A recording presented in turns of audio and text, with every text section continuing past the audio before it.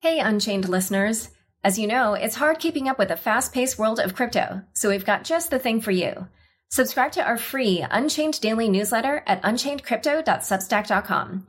You'll get the latest crypto news and original articles from our reporters, as well as summaries of other happenings and bullet points, plus our meme of the day, all curated and written by our amazing team.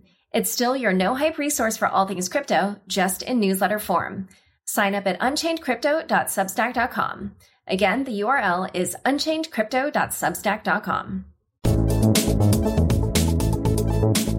Hi, everyone. Welcome to Unchained, your no-hype resource for all things crypto. I'm your host, Laura Shin. Follow Unchained on Twitter at Unchained_pod, where you can find all sorts of content ranging from my weekly newsletter to updates on my upcoming book and a whole lot more. In today's episode, we turn the tables. This recording features me as the guest. It's from a recent Q&A I did with the On Deck Podcaster Fellowship about how Unchained got its start, how I use my journalism background in my interviews, and what my tips are for aspiring creators. It was a great discussion and a fun change of pace to be a guest on the show instead of the host. Now, on to the episode. Today's episode is sponsored by EY Blockchain. Ernst & Young is committed to supporting integration of the world's business ecosystems on the public Ethereum blockchain. The Crypto.com app lets you buy, earn, and spend crypto all in one place. Earn up to 8.5% interest on your Bitcoin and 14% interest on your stablecoins, paid weekly. Download the Crypto.com app and get $25 with the code LAURA. The link is in the description. Kuiper's Dynamic Market Maker, DMM, is the first DeFi protocol designed to adapt to market conditions to optimize fees, maximize returns, and enable extremely high capital efficiency for liquidity providers. I can tell like you've been both a student of journalism and just podcasting, and you approach podcasting from more of a journalism's point of view than a lot of people who are starting out now, including a few of us. So welcome to ODP. Thanks for having me. I'm super excited to be here. Awesome. So let's get started. One thing we're super curious about is if you look at podcasting in general, crypto is probably one of the most crowded spaces. And some might say, and we've had other speakers talk about how being one of the top shows is usually just a function of being early and just consistent. But I can tell there's deeper sort of decisions that you've made that have made your show one of the top ones. So take us deeper, on a broader strategic level. How have you thought about positioning and differentiating yourself? So I would say that in the beginning, I actually probably did benefit from being early. However, I wasn't the first. And I think at that time, the way that I benefited was that I had this journalistic approach, which was new at that time. And I think it's an approach that can draw in a broader audience than the existing podcasts at that time could have, because many of them were maybe a little bit more technical, or they were just sort of kind of talk radio or something. And because I had the journalistic approach, I think people felt that if they were totally new to the space, that they could kind of have a little bit more to latch onto, that it wasn't just people talking over their heads. Because, if my guest said something and it wasn't something that would be obvious, I would ask them, what is it? Or I would jump in with an explanation, and I still do that today. So I've had different audience members or fans come up to me and say, oh, your show is one that I feel like I can share with my friends and they can still get it because you take the time to explain. And I also would say that since then, there's just something that I do very naturally that I realized has distinguished my show. And I realized this, again, by people's comments to me. I didn't realize that this was something that I did any differently from anybody else. But after a while, I began to realize that people would talk to me about what they were calling my uncomfortable questions. Or sometimes they would say they were just tough questions or whatever. And essentially, it's, what it sounds like, where if I'm interviewing somebody and there's some aspect of their work maybe that they may not want to talk about, or that, is a little bit challenging for them, I'm not afraid to ask about it. And like I said, I didn't even have an awareness maybe that I was making people uncomfortable I wasn't even like thinking about whether or not the questions were tough. I was just thinking about what are the good questions, or like what would be an interesting conversation, or what is it that people would really want to know? Like those were the kinds of questions I was asking myself. But then I guess it led to these questions that people perceived as being uncomfortable or tough or whatever. And yeah, I mean, I don't know if anybody in the audience was like a philosophy major or anything like that, but part of my major was kind of in that realm. And when you spend hours a week in small groups, just like discussing ideas and challenging what other people say, or, questioning things, like, I don't know, maybe I'm just very comfortable doing that. And I think some of my friends are too. So it's probably just not that different from how I live.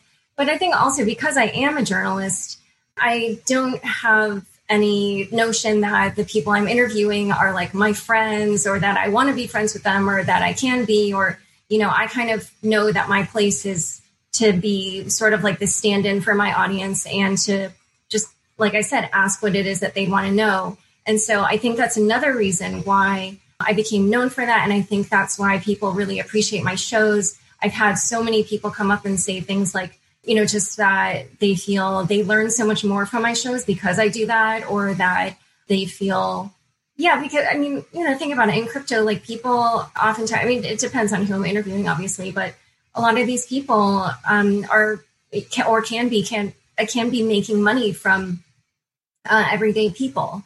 And so it is kind of a good thing to question them and be a little bit skeptical, and do that on behalf of my audience. So in that regard, I feel like that's how I've distinguished myself. Once I became aware of it, then I understood that was what I brought to the table. And I began to realize, oh, right. Yeah. If I compare myself to the other shows, like they don't really do that. So, and so in that regard, I do feel that's how I've been able to differentiate myself in the space. And I think one thing that's so interesting about that is this applies across like interview shows or narrative shows, because it's all about getting a good story. I'm curious, like, what are other experiences or principles or techniques that you've brought from your journalism background into podcasting? Probably thorough research. The way that I like to describe how to create a podcast is like writing an article in reverse. And so for an article, maybe you would actually interview kind of the main actors in it, and then kind of fill in around by interviewing like other sources. But here I kind of have to do everything up front and then like perform the article at the end with the person. It's like I generally go in kind of like already knowing what they're going to say at different points for various questions.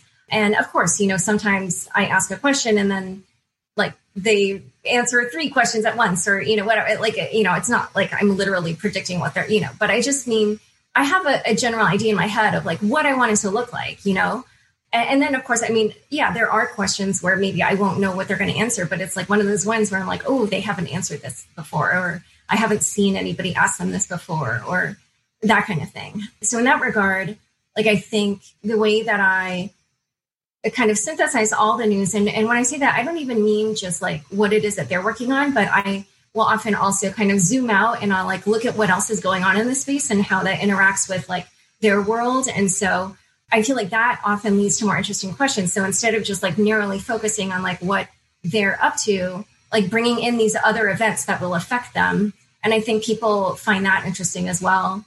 And then the other thing is that I also do like what I call kind of like topic shows.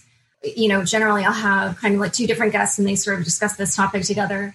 And I feel like picking the right people and kind of like, making sure that they kind of have slightly different viewpoints. I mean, I don't always do this, but after a while I realized like, oh yeah, it is a little bit better if they're kind of coming at it from different angles. And then they, I'm not trying to make it like some like throwdown or, I mean, if they do that, great. But it's just like the more perspectives and the more that they kind of engage each other and push back at each other, I feel like the more interesting the conversation is.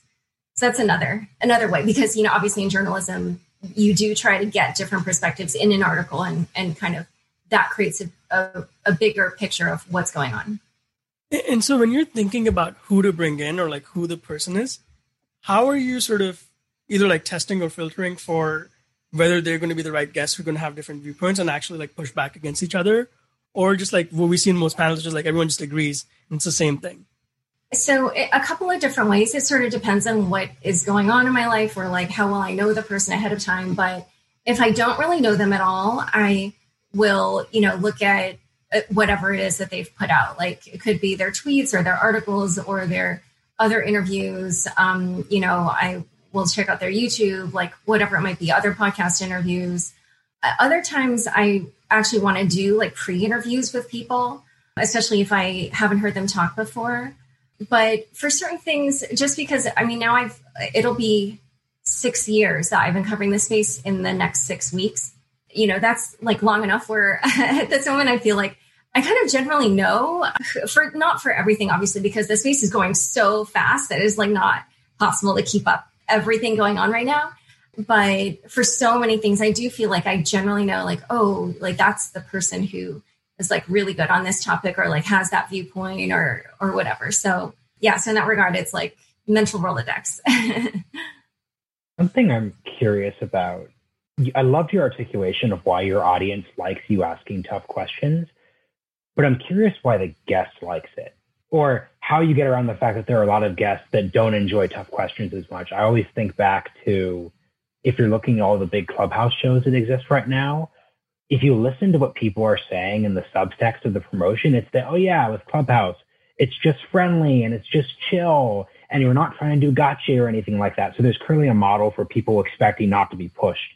So you have all this credibility, you're at Forbes, you have so many podcast downloads, it's obviously a valuable platform. How would you advise someone who's new and doesn't have your street cred to think about pushing and tough questions when oftentimes they're going to feel a credibility gap with their guest? That's an interesting question. So I really think it goes back to how I didn't know that I was asking tough questions. Like when I was asking those questions, and even now when I do, I'm not trying to put the guest on the spot. I'm not trying to make it a gotcha moment. I literally just want to know, like I'm just curious. I just think it's a good question. I don't have an attitude about it. It's really just a genuine sense of curiosity that I have.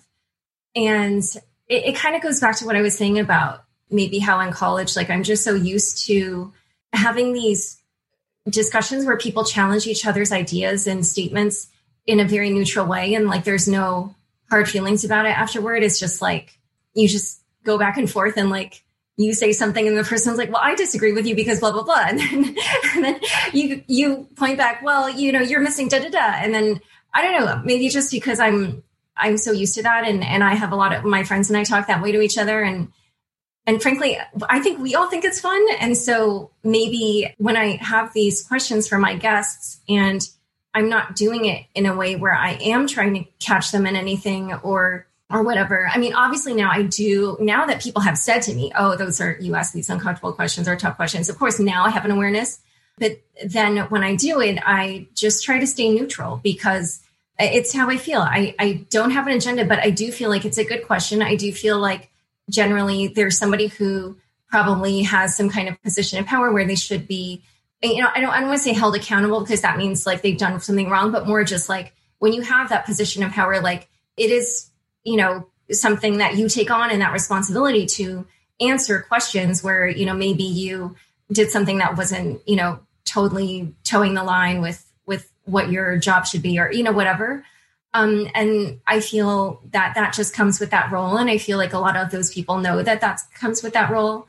And so to me, it's just a moment where now they can have the opportunity to explain what happened then or whatever it might be. And it is true. Sometimes people get mad. I've definitely had guests who were mad. I have had somebody who threw a major tantrum that lasted over half an hour. We had to spend that time convincing the person to go on with the interview. And I kind of regret not just releasing the moment where this person was like, I'm quitting. I'm not going on with the interview. But, we didn't do that. We just persuaded the person to go on because I literally had a half an hour's worth more of questions to ask this person and was genuinely curious to get the answers. And so that's what I did in order to get the answers. And, I've had I'm friendly with some of my sources. Like, maybe we'll go like get a coffee or a lunch or whatever it might be. And one of them, when I asked a tough question during the interview, I think was really surprised because we are friendly.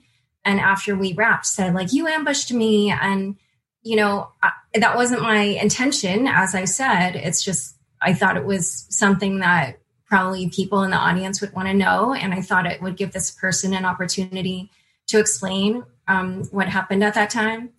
And so, my advice for people who are looking to do that is let your curiosity drive you. Don't have an attitude, try to be neutral. And frankly, I think the reason why people like my show is because I do put the audience first in that regard. I understand that sometimes when I ask those questions that maybe the sources won't come back to me or they won't agree. But, there are many ways to do journalism, and sure, the podcast requires their participation. But in the future, if I write an article or whatever, then that won't require their participation. So it's not like I cut myself from covering them forever. I just feel like in that moment, my duty is to do the best job I can for my audience, which is to ask the best possible questions. And so that's just the way that I operate the show. I love that because it's sort of like you're being that audience advocate, whether the guest likes it or not. And sort of related to that, I think currently it's really hot on Twitter to dunk on gatekeepers and editors. But as someone who's been on both sides of the table, what can sort of this new breed of online creators learn from more traditional models? I mean, I really consider myself coming from the traditional model, and I know that I'm independent, but I truly credit all the skills that I have from my traditional training. I have worked with some amazing editors who I really, really feel like I would not be as good as I am today if it weren't for them. Same with, like a lot of journalists even make fun of people who go to journalism school and they say, well, it's not necessary. And yeah, okay, maybe it's not necessary. But for me, I had such a wonderful experience. I learned so much. I had amazing professors, amazing classmates. I just really, I came away feeling like I'm definitely a better journalist now. Like this was worth it. So I would say that actually for me, what is a little bit challenging is that in this kind of new era, the journalist is kind of supposed to be, or not the journalist, but see, that's the other funny thing. Now that I'm not at a normal publication, at a traditional publication, sometimes I see people calling me like a podcaster, and I'm a little bit like, oh, okay. I mean, I have a podcast, but I consider myself a journalist who, writes and does podcasts and videos now, and just kind of works in different mediums, but the work is still the same, regardless of whatever medium it is that I'm using. And I also see that people sometimes say, oh, she left journalism to do her podcast. And I'm like, no, I'm still doing the journalism. For me, the kind of little struggle that I have sometimes is that I feel like because now my brand is sort of associated with me as a person, that's just a little bit weird. And it's something that is just a little bit more challenging for me to navigate, because obviously normally as a journalist, like it's not about you. It's about, the story, the source, or not the source, but the guest on in your show or whatever it might be. And I realized, people do kind of want more of me. I literally saw a comment like that on my YouTube recently where I interviewed another journalist about the Coinbase IPO, and we made it a little bit more like a conversation because it's like two business journalists talking about the Coinbase direct listing, I should have said. And somebody commented, it was so nice hearing more of your perspective rather than just having you ask the questions. And I was like, oh, okay, that's interesting. Also, I feel like, going back to how I distinguish myself amongst this crowded space, some of the other people in this space, their show is more like about them or whatever. And so I like a part of me is, just a little bit like, should I go that route? But then, I don't know, because it's something that I'm not used to. I really like doing the work. Like that for me is super fun. And I think the other thing that I find interesting about that kind of like new area or new line that I have to navigate is that it made me realize, because people are often asking me my opinion or whatever. And it made me realize, I actually don't have that many opinions, which I know might be a surprise to people.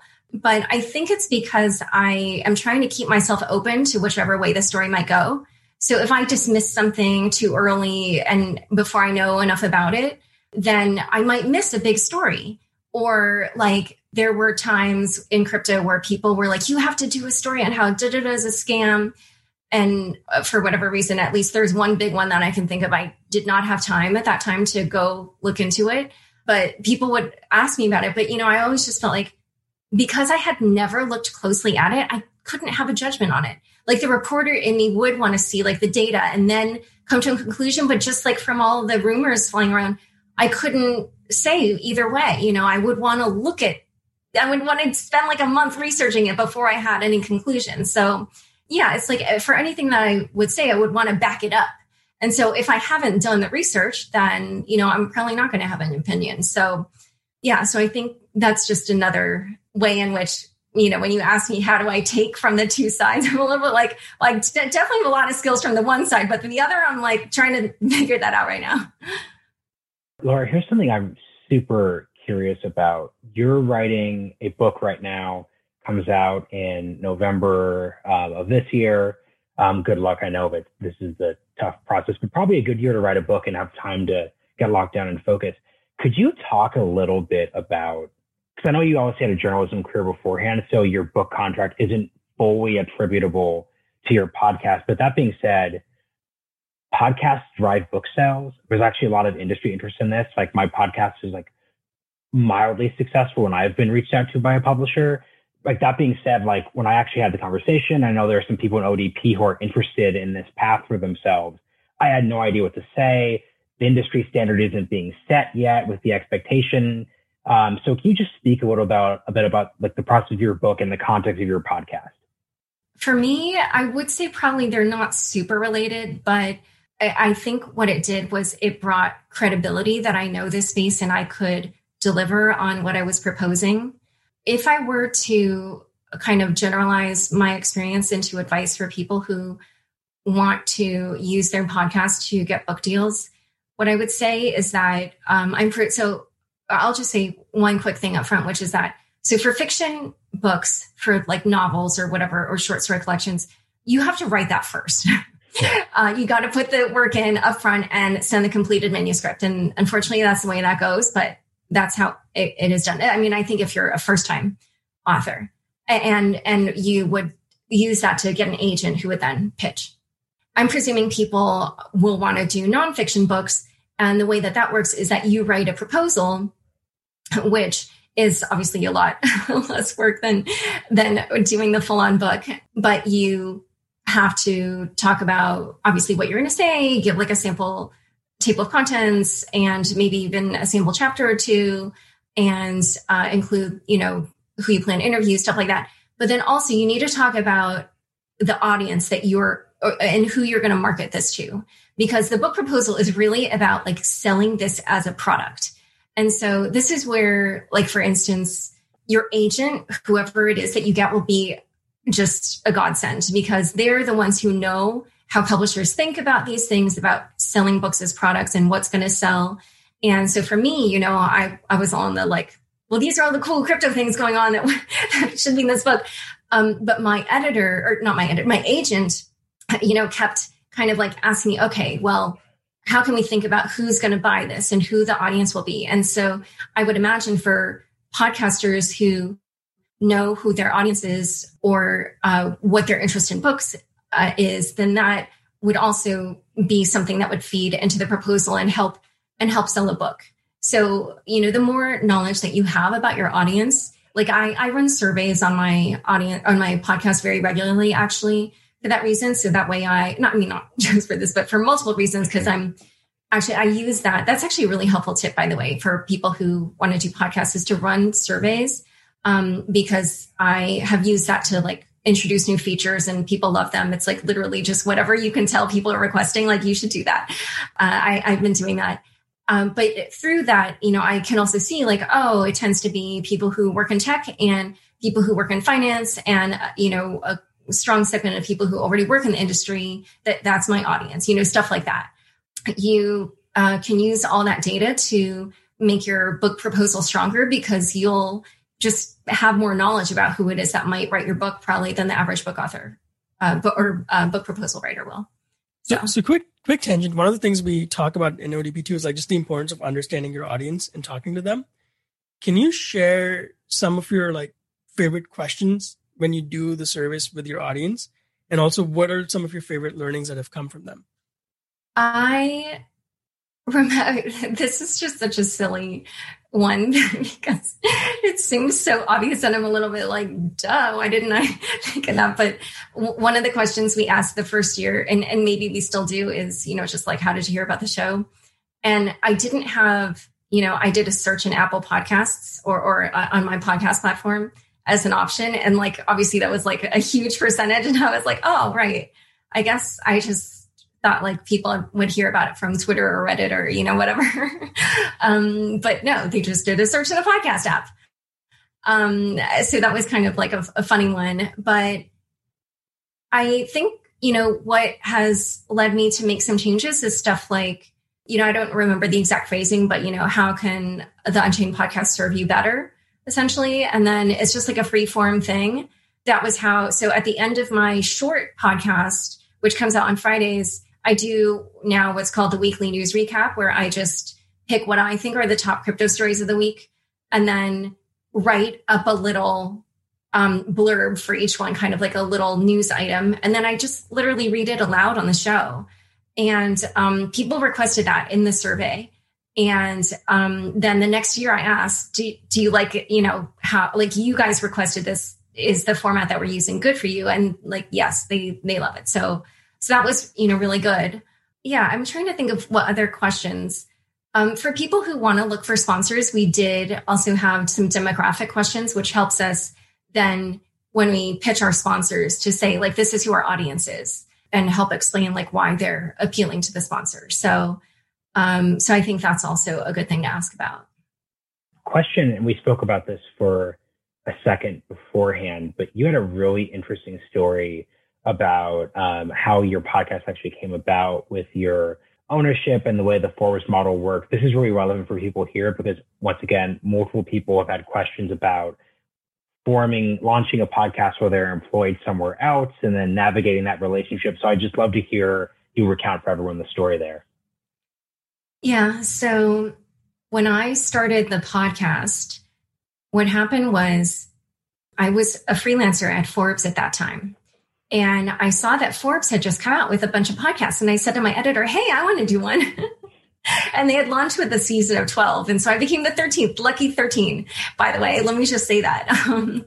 And so because I was a freelancer at the time, I got the standard Forbes freelance contract, which is an unusual contract actually in the media industry. So typically when you're a freelancer for major publications, the most common contract you'll get is what's called work for hire, where the contract basically says like all the work that you do for us, we'll own it. Like we'll own the copyright and whatever. But the Forbes model is different, where I'm sure you're aware people can become bloggers on the platform or a contributor, where you are able to just publish your own column under the Forbes brand right on the website.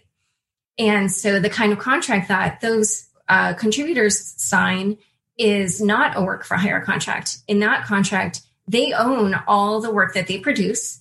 And Forbes, so I don't know what it is now, but at the time that I signed it, it was something like Forbes wanted exclusive rights for X number of days. And then after those days, you could resell your work. And I used to resell my work, actually. So when the podcast came around, the contract that they gave me was one in which it said that I owned the copyright to the podcast. And the hilarious thing is, so I have a lawyer now who vets all my contracts. I didn't even have a lawyer look at this contract. I just signed it. I had such a good relationship with them. By the way, shout out to Matt and Janet. I don't know if they still listen to my show, but I love my editors at Forbes. They're amazing. And I just wanted to give a moment of appreciation for them. But the point is that, I just signed it. And what happened was after the first season, Forbes didn't want to continue my show. And I then said, okay, well, I love doing this, so I'm going to continue it. I'm going to find my own sponsors. So I found a sponsor who took on the full year of sponsorship for the year 2017. That was the year that obviously crypto took off. And by the end of the year, there were way more downloads on the show than there were at the beginning. And by that point, I was a full-time staffer at Forbes. And when I had joined there in the summer of 2017, I had said, if you want, you could run ads against the show, but not until after 2017, because I promised the sponsor they would have the exclusive ads on the show for the full year. Well, someone who was working for me at that time on the show at one point was like, Laura, do you realize now with the downloads that this is how much money you could make from the show? And I had no idea. And I was like, oh, wow, okay, this is more money than I make at my job.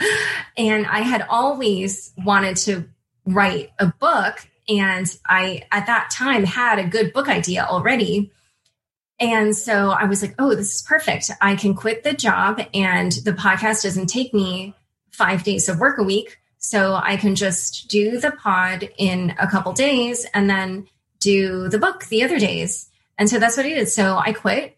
And because I owned the copyright outright, I could just take the podcast with me. And yeah, I hired a sponsorships manager who manages all the sponsorships for the show. And then I started my book proposal and the book sold in the summer/fall of that year. That whole process takes a little while. So it wasn't just like a one and done thing, but it sold. And then, yeah, I've been working on the book ever since, along with podcasts. So yeah, but I realized I totally lucked out because I'm not going to name who this person is, but I heard through the grapevine that another journalist who started it must be one of the top 10. I haven't looked at the charts, but it must be one of the top 10 shows on like across the world or something. I don't know. Or maybe just in its category. I'm not sure. It's definitely a very, very popular show. I heard that he later said, oh, I will never do that again, where I start a show and the company owns it, because I think eventually this person just had to walk away. For anybody who does start a show under the auspices of another company, I would definitely urge you, if you have leverage, to use it to retain your copyright. Kyber's dynamic market maker, DMM, is a game changer in DeFi, being the first protocol designed to react to market conditions to optimize fees while providing extremely high capital efficiency for liquidity providers. Fees are adjusted dynamically based on market conditions to maximize returns and reduce the impact of impermanent loss. Liquidity providers can customize the pricing curve to create amplified pools that greatly improve capital efficiency and reduce trade slippage. Depositing tokens to earn fees is also fast and simple, with this liquidity easily accessible by dApps, aggregators, or other users. Visit dmm.exchange now. With over 10 million users, Crypto.com is the easiest place to buy and sell over 90 cryptocurrencies. Download the Crypto.com app now and get $25 with the code LAURA. If you're a hodler, Crypto.com Earn pays industry-leading interest rates on over 30 coins, including Bitcoin, at up to 8.5% interest and up to 14% interest on your stablecoins. When it's time to spend your crypto, nothing beats the Crypto.com Visa card, which pays you up to 8% back instantly and gives you 100% rebate for your Netflix, Spotify, and Amazon Prime subscriptions. There is no annual or monthly fees to worry about. Download the Crypto.com app and get $25 when using the code LAURA, LAURA. The link is in the description. Walmart Plus members save on meeting up with friends. Save on having them over for dinner with free delivery with no hidden fees or markups. That's groceries, plus napkins, plus that vegetable chopper to make things a bit easier. Plus, members save on gas to go meet them in their neck of the woods. Plus, when you're ready for the ultimate sign of friendship, start a show together with your included Paramount Plus subscription. Walmart Plus members save on this plus so much more. Start a 30-day free trial at walmartplus.com. Paramount Plus Essential Plan only. Separate registration required. See Walmart Plus terms and conditions. Knock that fire down, 19. Copy, Captain. Let's move. ABC Thursdays. Firefighters, we're family. Station 19 is back for its final and hottest season yet. The subject has explosive chemicals. With fiery romances. You're the love of my life. And Andy is finally in charge. I'm going to be the best damn captain the station has ever seen. Station 19, all new Thursdays, 10/9 Central on ABC and stream on Hulu. Today's episode is sponsored by EY Blockchain. Ernst & Young is committed to supporting integration of the world's business ecosystems on the public Ethereum blockchain. Join our 5th annual Blockchain Summit and Education Series on May 18th to 21st for a deep dive into zero-knowledge privacy technologies, accounting, and tax rules, as well as the future of finance. Sign up and learn more at ey.com/global blockchain summit or blockchain.ey.com. So another thing I'm curious about before we jump to sort of questions from the audience is I saw on Twitter recently that you've talked about not owning Bitcoin. And part of that is like so you can write for the publications, from my understanding. I'm curious, like, what do you feel sort of like along those lines in terms of like integrity and ethics? What are other things creators should be thinking about that maybe they're not, especially people who like maybe are young and just start a podcast and it blows up, right? Like they're not really thinking through these things. So can you talk a little bit about that decision and how that should apply to creators? Oh, maybe one of the first things that comes to mind is that, so when I said that I quit Forbes and then I hired a sponsorships manager, there was a period of like, I think maybe 1 or 2 months where I didn't have that person, or like 6 weeks or something where I didn't have that person in place. And I remember one of the first companies that reached out to put an ad on the show was, and I'm just going to say this outright because I did mention this on the show recently. It was some kind of Bitcoin IRA. And I don't remember which company, which probably is a good thing. But anyway, what I do remember is that I was like, okay, I'll check this out. So I had a call with them. And then they informed me that the way that it works was that when they had this like special vehicle or whatever that allowed you to put like actual real Bitcoin in your IRA. But then they charged a fee of 15% of the Bitcoins that you were transferring into the account. And I was like, what?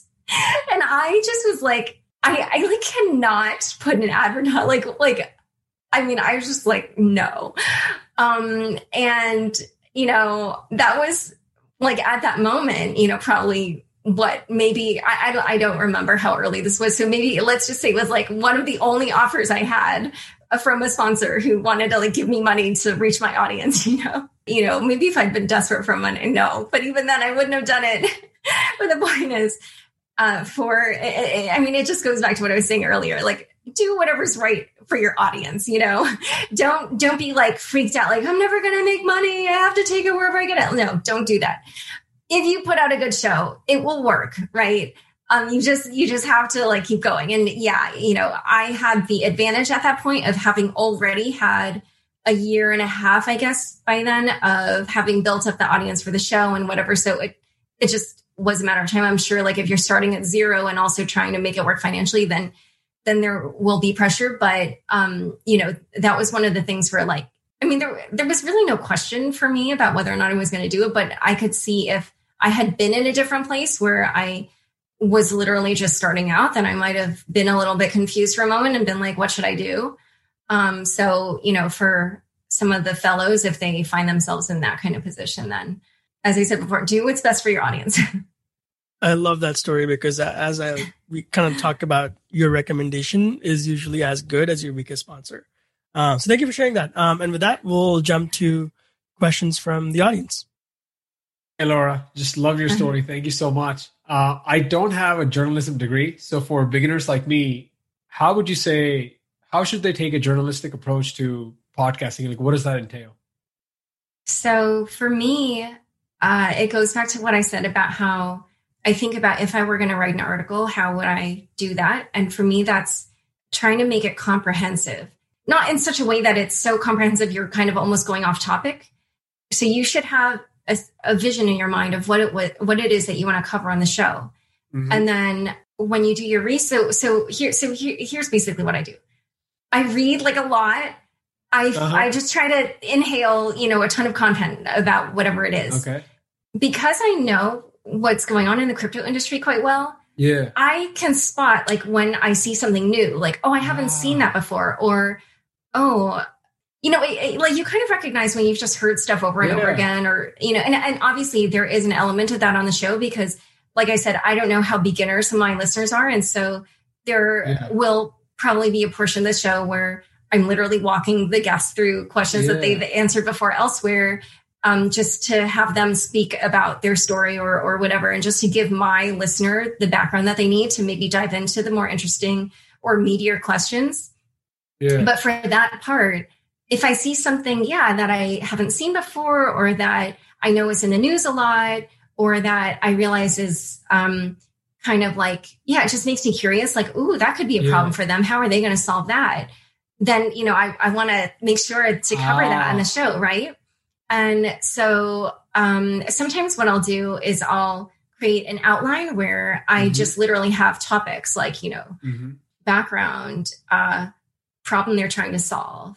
How are they going to resolve this issue? Or how is regulation going to affect it? Or, I'm making these up, but like from reading, you kind of see like, oh, these are all the things that could affect this issue that I should cover. And then, then you just try to think, what are the questions that will be the most interesting?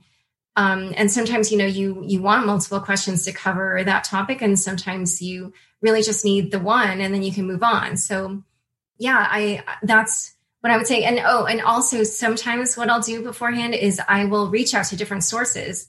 I'll be like, hey, I'm doing a show on da-da-da. Like, what do you think I should cover? Or like, what do you think I should ask this person? Yeah. Sometimes I even ask that on Twitter.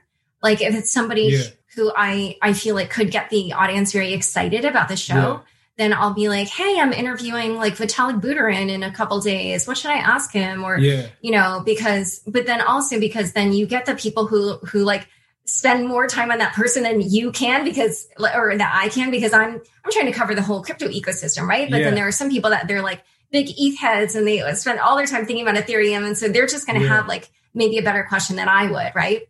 And so, so I solicit questions. Sometimes I go in different chat groups and I'll ask people like, what do you think I should ask so-and-so? Or I'll just read chat groups and I'll do searches for that word. Like, what are people saying about, this ICO's issue with the regulator, or what are people saying about that stable coin or, whatever. And I just kind of Google around, like, what are people saying in the chat rooms?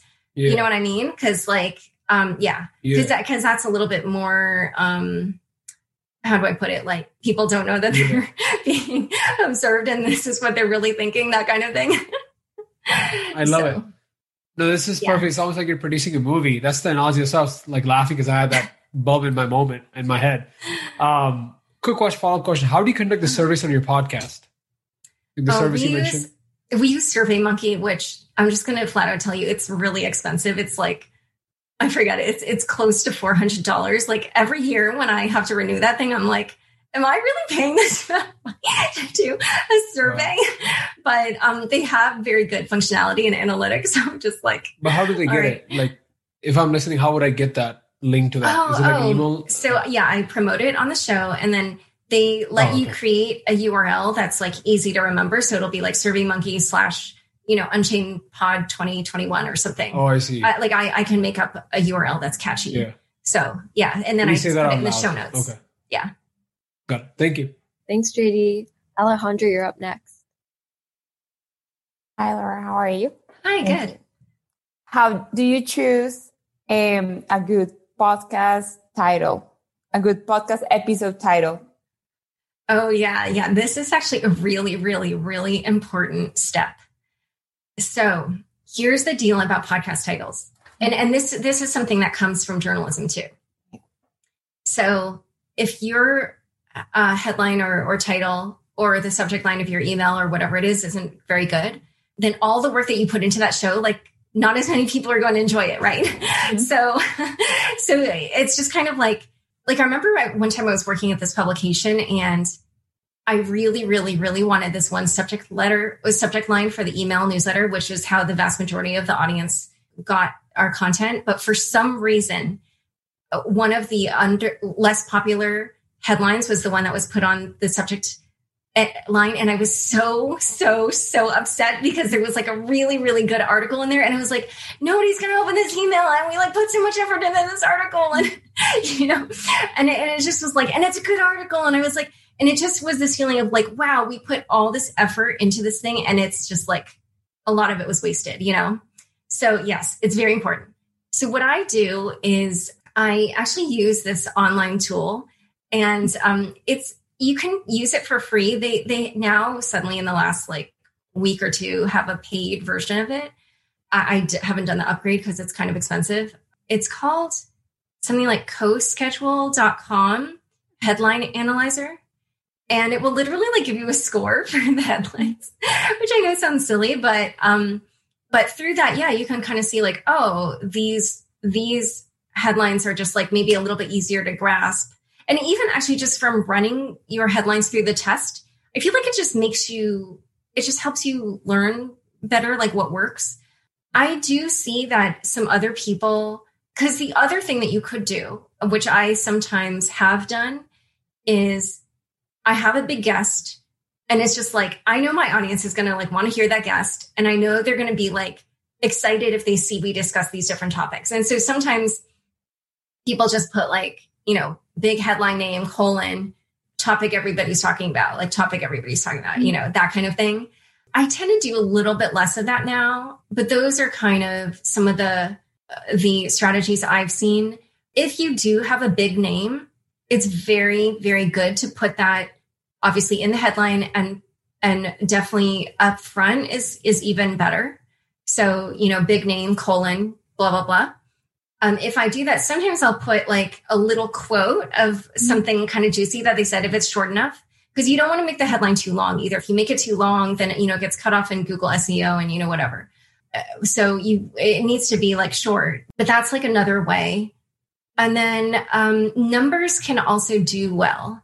Like I recently did a show about personal finance and crypto, which I thought was super interesting. And I actually was excited because I used to cover personal finance. I was like, this is so in my wheelhouse. And I kind of like was excited because I, you know, just felt like, oh, like I can ask all these questions about these things that I used to, you know, interview people about in the past, and crypto, which was just fun. But, you know, I'm well aware that the average person, like per financial advisor, like, I'm not going to click on that. So I threw in the headline that financial advisors control $5 trillion of investor wealth, because it's just like, hey, heads up, listen, you know, pay attention. This is a big topic. Like, you know, if we get this crowd on board into crypto, then they could get a lot of money into crypto. Mm-hmm. And so, you know, things like just think of things in that way. You know, those guests, their names wouldn't be recognizable to my audience. So I didn't put their names, you know, I had just kind of like a catchy headline that had that big numbers to make people be like, hey, you know, it sounds important and interesting. Sometimes if you have the space, like I noticed that the New York Times is doing this a lot, where they have a headline that's like a 2-part headline where it starts with something and there's like a punchline. Mm-hmm. So if you just go right on their homepage right now, I bet you will see multiple examples of this. Like I can't really think of one off the top of my head, but like, you know, maybe it poses a question and then the answer that they have is like something that you wouldn't expect. Or, you know, I don't know if I've been able to do that on my show, but, you know, I just noticed that for me, it's effective, that as a reader of the New York Times, I'm like, oh yeah, I want to click on that, you know? So yeah, those are some of my tips. And actually one last thing I'll say is, in terms of numbers, and I know this from like other work that I've done, people love things like if you were doing a show that's kind of like tips for people love the kind of thing where it's like, the number one reason why, blah, blah, blah, or the number one tip to do, da, da, da, or it can be the top 10, you know, ways to blah, blah, blah, whatever it is. But like smaller numbers like that can do well. So yeah. Or the number like 7, like people love the number 7. Okay. So. Thank you so much, Laura. Thank you so much, Alejandra and Laura. That was super helpful. Bia, you're up next. I love what you said about number 7. That's very interesting. I just have a question on how, I mean, I'm sure you've interviewed a lot of people, and how can you tell if someone is lying or not being genuine with their responses? Are there things that, if people are not journalists here, how can you tell if someone's lying or not giving the most authentic answer that you want for your show? That's interesting. So I think it depends on, well, can I ask what kind of show you have? Oh, sorry. My show's about relationships, but I'm just wondering if someone is like giving you a BS answer and you can't call them out that way and be rude, but you want to push. So you're literally just asking me for my show. Okay. In general, like I think people tend to say things and then it's not the right answer right away. It's like a PR answer or a polite answer. And you want to get the good answer, the meaty answer. Okay. So that guest that didn't want to continue on with the show that one time, there was like a technical aspect to what they were building. And I asked them about it. And they were describing it with this term that is kind of like a buzzword now in the tech world, right? Like it's kind of like where the future of tech is going. But then when I asked them to describe the mechanics of it, it didn't fit that description of what that technology is. And so I was saying, well, how is that a blah, blah, blah hot buzzword thing? Because what you're describing that's not it. And so I was just like kind of pointing it out factually that the description and the term that he was using to describe it were not the same. And so I think you can do that. Like you can kind of like stick to facts and just point out when something that they're saying is like a marketing buzzword that they've used, but that the facts don't match that. For other things, I don't know if I've had people who've lied necessarily. I have had instances where sometimes people are in a dispute and I ask them about it and then they say something about the other side. I typically try to reach out to the other side and just get a response and like insert that into the show. There is one time that I forgot to do that and then we had to do that later. So obviously that was, not my favorite moment of the podcast. I would say listen intently. And in that moment, when you feel what it is that they're doing, if you are listening closely enough, then a question will naturally come to you that you can use to either call them out on it and ask them to be real with you. Or like if it's like I was saying, a situation where, the facts didn't support what he was saying, then just point out, hey, the facts are X and what you're saying is Y. And they don't match. Yeah, I think it really depends on what type of show you're doing, actually. It's very helpful. Okay. I was talking to another journalist, and she was saying that sometimes people on Twitter or in the digital world are really good online, but when you get them as a guest, it's like you're trying to squeeze like a dry, like, I don't know, tea towel or something out of it. And do you have anything that you do to warm them up? Because I know I hear people say like, say more, tell more, if they're good on Twitter, but not good on the show. So I, like I said, will Google their name on YouTube and other podcasts if I haven't heard them speak before. But even if I find that in the other interviews I listen to that they're kind of like reticent, or if I've done a pre-interview with them and I notice that they're that way, I literally just write like way more questions. So let's say that for a normal show, I might have like one question for this one topic, and that's enough to like launch somebody into the whole topic. What I'll do is I'll write like 5 questions that are grouped together where it's like, okay, if they stop, then I have a second one on that just approaches that from a different angle. So it's like, not only like, how did you do but also why and when and who was involved and like, just, or whatever, like I'm kind of making up, like how big was it? How many how, who did this or that? Like I'll literally just try to kind of like fill in what they might say and then make a question around it. But yeah, the truth is it actually is better if you can just find guests who are good talkers. Here's the deal. I'm sure everybody will already know this, but the people who work at the most important companies and have the most important positions, they're going to be the most reticent, but they're also going to be the big fish names that you want to catch, right? So yeah, just have like way more questions for them because you kind of know going in that they're going to be as tight-lipped as they can be. Well, not all of them, but it depends on what company they have and what their position is, but many of them will be. And so, that just requires, in a way, even more research sometimes, because sometimes then you'll want to be like very specific about like, what you're asking them about. Like you might want to have numbers, you might want to have like incidents of like, hey, when this happened, can you tell me blah, blah, blah. Like, if you want to have the big names, then sometimes that's the best way to go. I think it's really good and enlightening. But the last question I have is that you list a lot of questions, and that's part of the curiosity that you're mentioning in the beginning of this session. Are there other people that you find have that same curiosity that you have? Like, are there people that you look up to in terms of their curiosity that you've kind of emulated? Oh, that I've emulated for my show? Yeah, like other journalists, or for example, like I like looking at Amanpour because she does a documentary on relationships. So her questions are fantastic. For yourself, do you look at other journalists or writers or? Okay, so for writers, for sure.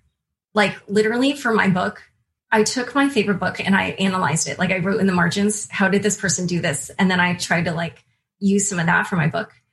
For the podcast, it's been a little bit different. I would say that a journalist I really admire and whose show is similar to mine, and yet I wouldn't say that I emulate her, is Kara Swisher's show. I don't know if any of you listen to Recode Decode. Even though I wouldn't say that I'm kind of modeling myself against her, I learn a lot from listening to her. It's just funny that I'm bringing this up because she's so different from me in her style. Like she states her opinions. She has opinions. That's like one big difference. She has opinions and she states them. And then another thing is she will interrupt them a lot more than I do. That's another thing. For whatever reason, I try to do that a little bit less, but I do see that it's actually quite good the way she does it, because she's like me, and in that she I think she also goes into the interview knowing what topic she wants to cover, and she has a vision of like how this is going to go in her head. So I can tell that sometimes what she'll do is she'll ask a question, and then the person like basically answers it, and she can see that they're just going to like wax on about it, but it's just like going to be more of the same. So she'll just cut them off and like move on to the next topic. And a part of me is like, oh, I kind of wish I could do a little bit more of that. And I do in a way, but I feel like she's just like much faster. Oh, another person who's very good at that is Peter Kafka, who actually works for the same company. He does a journalist. It's like a media business show. But he does the same exact thing. He cuts them off, moves on to the next topic. So here's the funny thing. And I don't know how much sexism plays into this, but if you look at the reviews on her show, people constantly complain that Kara interrupts her guests. Okay, Peter Kafka literally does the same exact thing, probably to the same amount. And I checked out his reviews one time. The only mention of interruption was somebody being like, Kara Swisher should take a lesson from Peter Kafka because she interrupts her guests way too much and Peter doesn't. And I was like, wait, have you listened to their shows? Like they both do it. But somehow the way Peter does it like just seems smoother maybe. But also I think the fact that Kara's a woman, I don't know. The other person that I would say I probably model myself after a little bit, even though again, I don't. So Kara's show I actually listen to regularly. Terry Gross I actually don't listen to that regularly, but I've heard her talk about her method. And when I heard her talk about it, I was like, oh, it's so similar to mine. Like she just kind of like reads voraciously and is like inhaling all this information and then just tries to be like, okay, how should this look? And so when I heard her talking about how she prepares, I was like, oh, that's so similar to what I do. But yeah, there are other interviewers that I really like, but we just have different kinds of shows. So like, for instance, Tim Ferriss, he's doing like tips and he wants their personal stories and he's like friendly with them. And, it's just a different kind of thing. Like unfortunately my show isn't like that. I love his show, but I'm not going to have that kind of relationship with the people that I interview. So, but yeah, that's what I would say. Thank you so much. That was so helpful. Awesome. Thanks, Via. Sachin, I'm going to toss it back over to you. So since you mentioned the sort of difference in reviews for, Kara and Peter, I think we would be remiss if we don't ask this, which is like, if you look at like both like crypto and podcasting, there's such like heavily like male dominated spaces. As someone who's like operated in both areas and like really like risen to the top levels, what can nascent podcasters from sort of like underrepresented backgrounds like learn from your experience? Oh gosh. That's a good question. Here's why I'm a little bit stumped from the outset, but let me just get started talking. I feel like the fact that I started having that platform at Forbes already kind of meant that I already had like a little bit of a following. Like I already had people who were into my articles. And so in that regard, it was a little bit like they already were interested in me for that reason. And so maybe the fact that I was a woman in a field that's male dominated, like mattered less because I'd already proven myself as a writer. Like I knew even back then that there were some people who already felt like I was the best journalist in the space. And like, actually I'd won an award now that I think, like, I remember, within like 9 months after I started covering this, there was some kind of like blockchain journalist award or whatever. And I remember I couldn't believe that I was even nominated because I was like, I haven't even been covering this for a year. And like, there are all these journalists who've been covering it for years. And then I actually won. And then I was like, oh my God, like, whoa, like people like my work. And so again, when, later when I started the podcast, then it felt like they already knew that I did good stuff. And so the fact that maybe some of them might have been surprised that I was a woman, like that wasn't a factor anymore because I'd already kind of proven myself. So for people maybe who don't start that way, I actually feel like it really just comes down to doing good work. It's like, because let me put it this way. The way that I'd proven myself with the articles, Forbes at that time had pictures of all the writers on the pages. So even back then, like they knew that I was a woman and that I was writing about it. But despite, maybe being a minority in that regard, like, it didn't matter. They still, because the work was good, like they ended up following me. And so honestly, I would say have fun with what you're doing, like follow your curiosity, and then that will make your product good. And that's really, really so important. Like even that question before about like who I admire. Remember, I said, well, I don't even I admire them, but I don't model my show after them. So it's really just about like maybe having your own vision and having your own voice and just believing in yourself.